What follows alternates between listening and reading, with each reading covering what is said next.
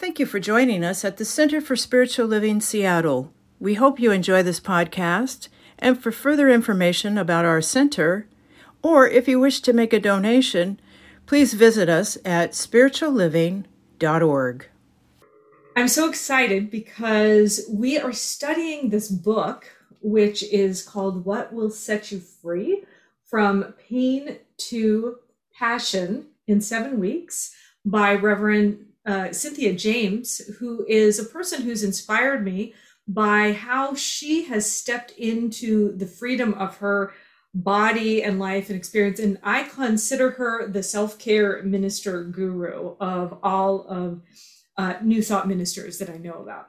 So I'm very excited about this week because we're going to be studying connecting the mind with the body.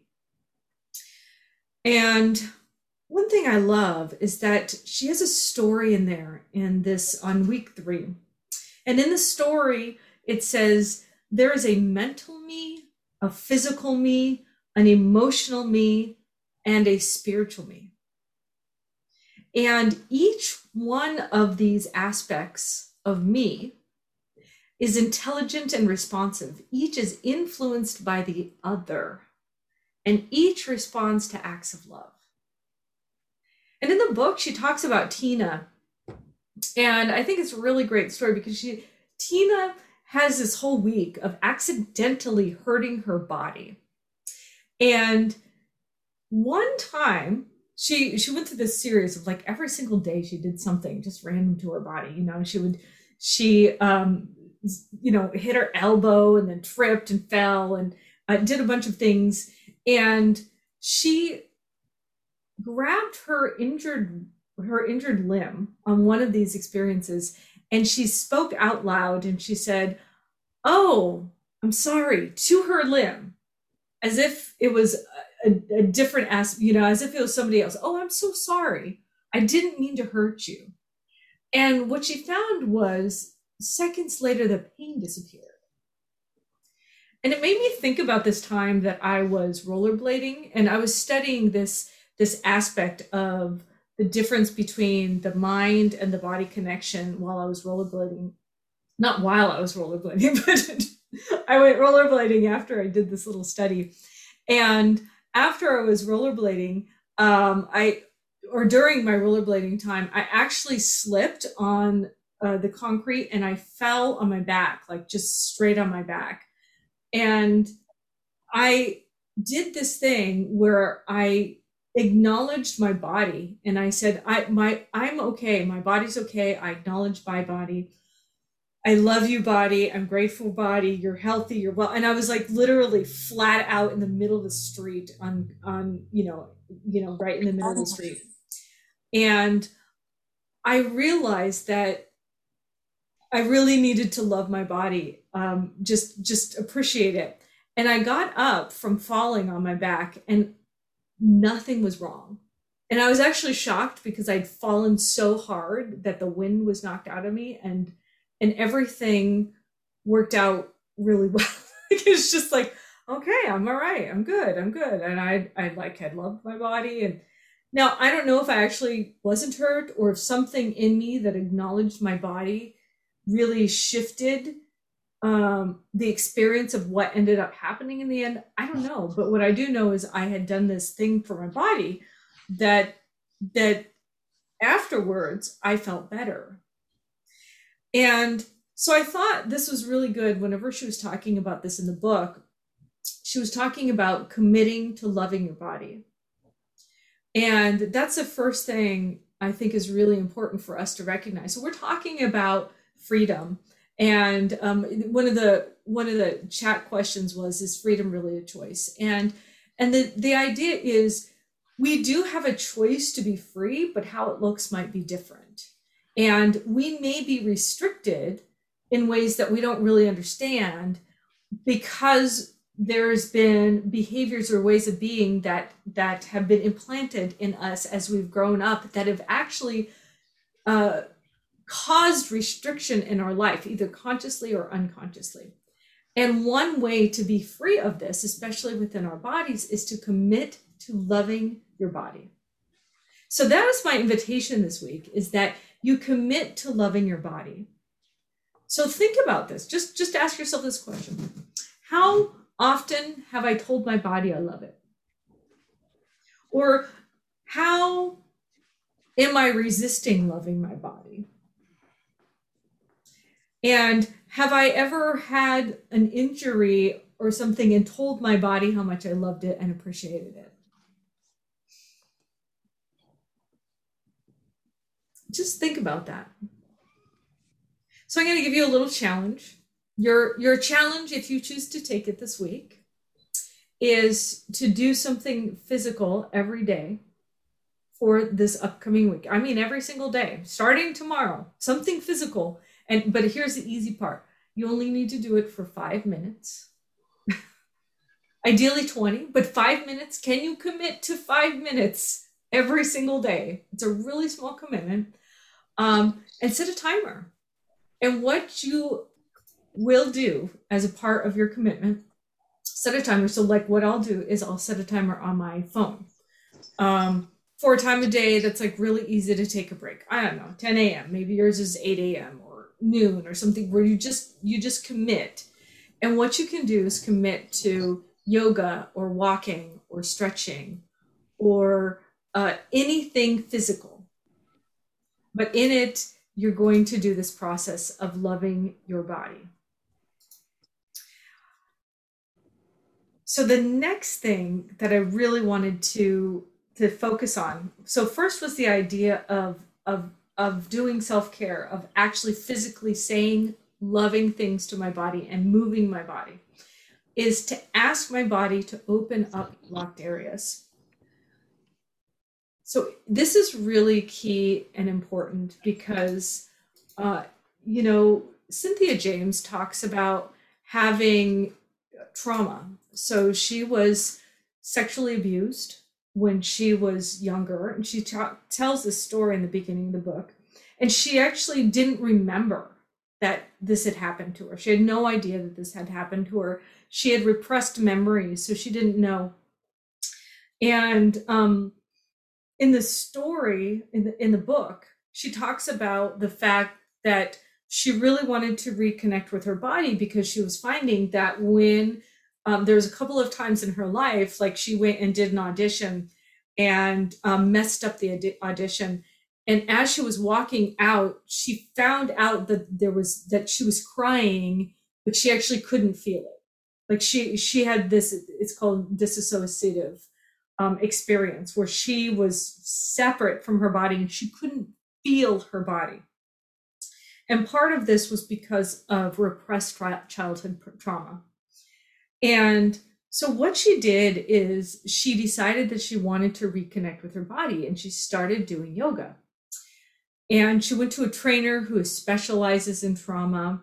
She ended up experiencing a repressed memory during one of her sessions. And so she experienced her feelings, and she didn't hide the memory. And like I said, she went to a trainer that was specializing in dealing with people with trauma. So the trainer was a physical trainer, somebody you just go work out with. And as she experienced what came up in that memory, later that evening, she took a shower and she felt the shower on her body like she had never felt it before.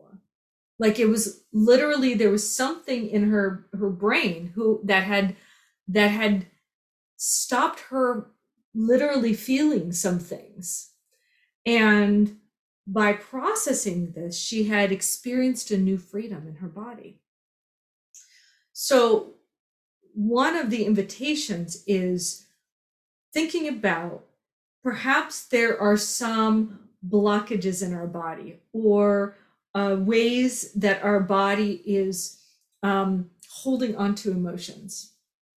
Think about this. Do you stuff your emotions? Do you stuff your feelings?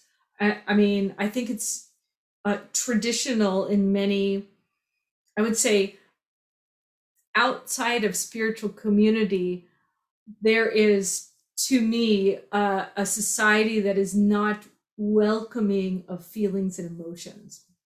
And so as we open up in spiritual spaces, right, to different aspects of our beingness, and one of our aspects of our beingness is our spiritual and our physical body, that it's an invitation to allow ourselves to process emotions and to feel our feelings. This is something I've been personally working out for a while. I actually didn't cry from, like, I don't know, for many years. I had repressed crying for some reason. And it took me walking into Center for Spiritual Living before I realized that I was not allowing myself to feel feelings. And what happens when I don't allow myself to feel my feelings is they get stuck in my body and they cause pain and they cause difficulty or sickness. And so one of the invitations this week is to ask your body to open up any blocked areas that you may have. Cynthia James says in the book, your body is like a computer. Everything you've experienced is imprinted in your cells, in your muscles, and in your tissues. Everything. So if you think about that, that ache or that pain could be something that is telling you something. It could be something that is part of maybe a process or an experience that hasn't been expressed or felt. And so allow yourself to open up to blocked areas. So here's the second challenge, if you choose to take it. The second challenge is, so the first challenge was to do something physical every single day this week, and that you only need to do it for 5 minutes. But you need to set the intention before each session to learn about blockages in your body. So what you would do, you have your 5 minutes, right? Beforehand, you would say to your body, I would like it if you would please open me up to any blocked areas. Allow me to see or feel or understand. My intention is that I'm here to be open and to allow anything to process through me, right? So that's the second challenge that I have for you. So we're layering it on. So the next thing is the invitation is to pay attention and to notice what you are doing to your body through your thoughts and actions. So our thoughts and our feelings have direct impact on our body functions. Like if you feel embarrassed, or if you feel when you feel embarrassed, right, your face blushes, right?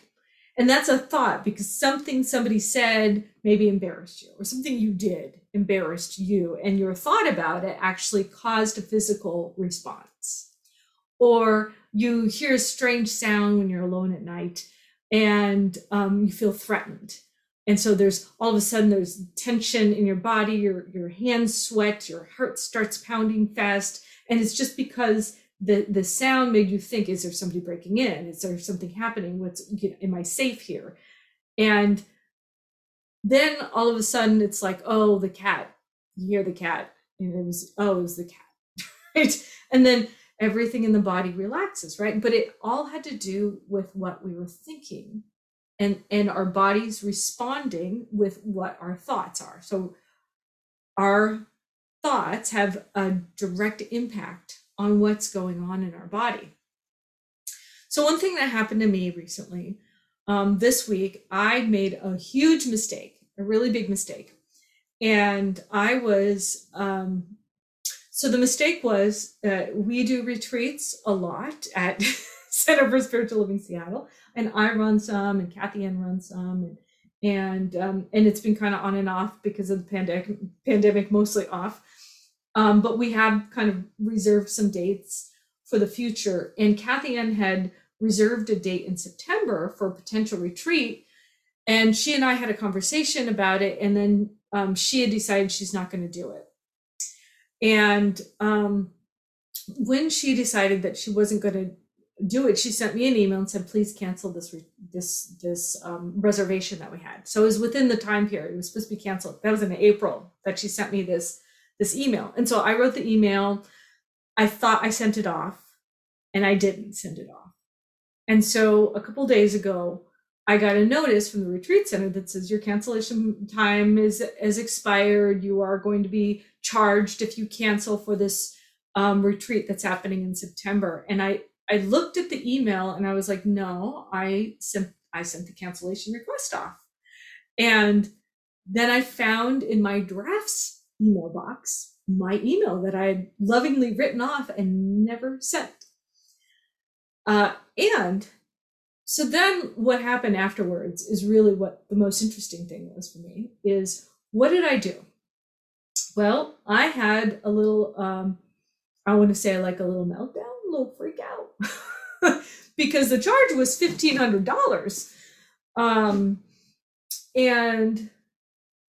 And I'm a recovering perfectionist.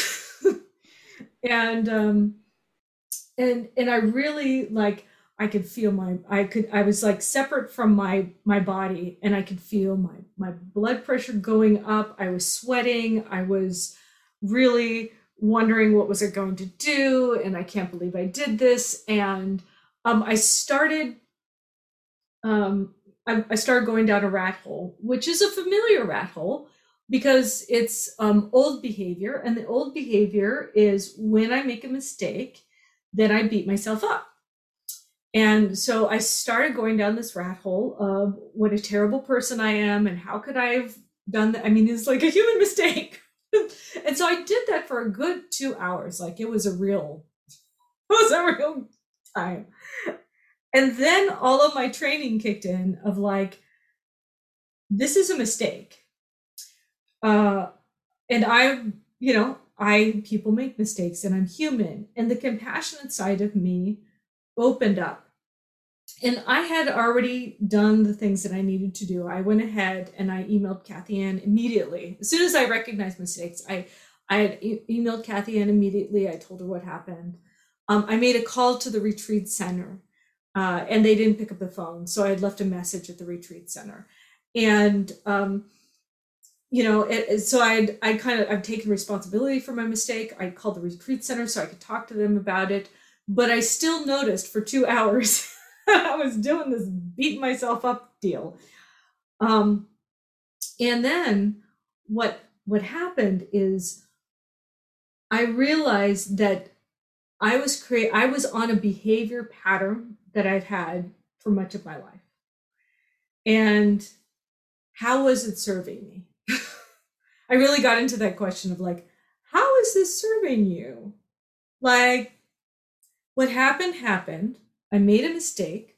I did the responsible things of talking to my, sending a note to my boss, making her aware, calling the retreat center. So I've taken actions. I've taken ownership. I'm not like avoiding. Why do I still feel like it's necessary to continue on this road of being mean to myself?